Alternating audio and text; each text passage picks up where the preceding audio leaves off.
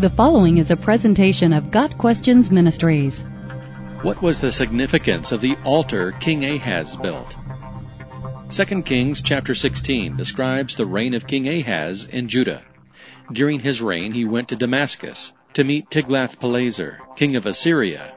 While there, Ahaz saw the altar the Assyrians used and sent a model of it to Uriah the priest in Jerusalem with orders for Uriah to construct a life-size working replica. Uriah did as the king commanded and had the altar built for the king's return. Ahaz then commanded that the daily offerings of worship to the Lord take place on this new altar. Ahaz said he would decide what to do with the original altar of the Lord.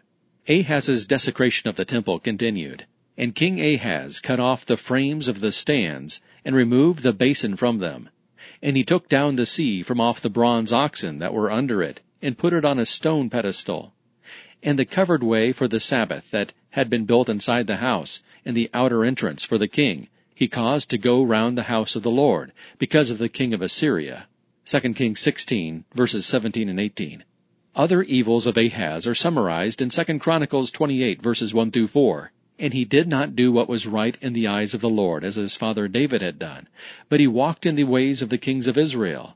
He even made metal images for the Baals, and he offered sacrifices in the valley of the son of Hinnom, and burned his sons as an offering, according to the abominations of the nations, whom the Lord drove out before the people of Israel.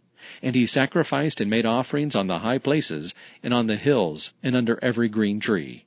This same chapter notes that as a result of Ahaz's wickedness, the Lord allowed Judah to be defeated by Syria and Israel. In one day, 120,000 men died, and 200,000 were taken as servants to Samaria. Instead of turning to the Lord, Ahaz requested help from Assyria, but they afflicted him instead.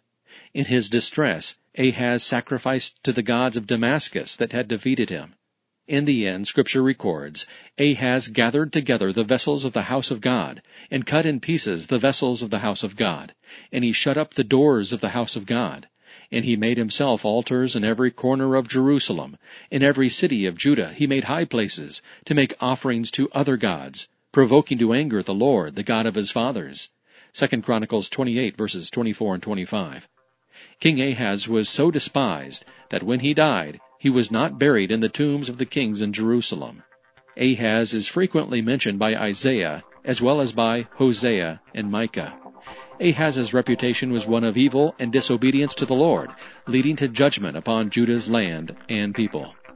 Got Questions Ministry seeks to glorify the Lord Jesus Christ by providing biblical answers to today's questions. Online at gotquestions.org.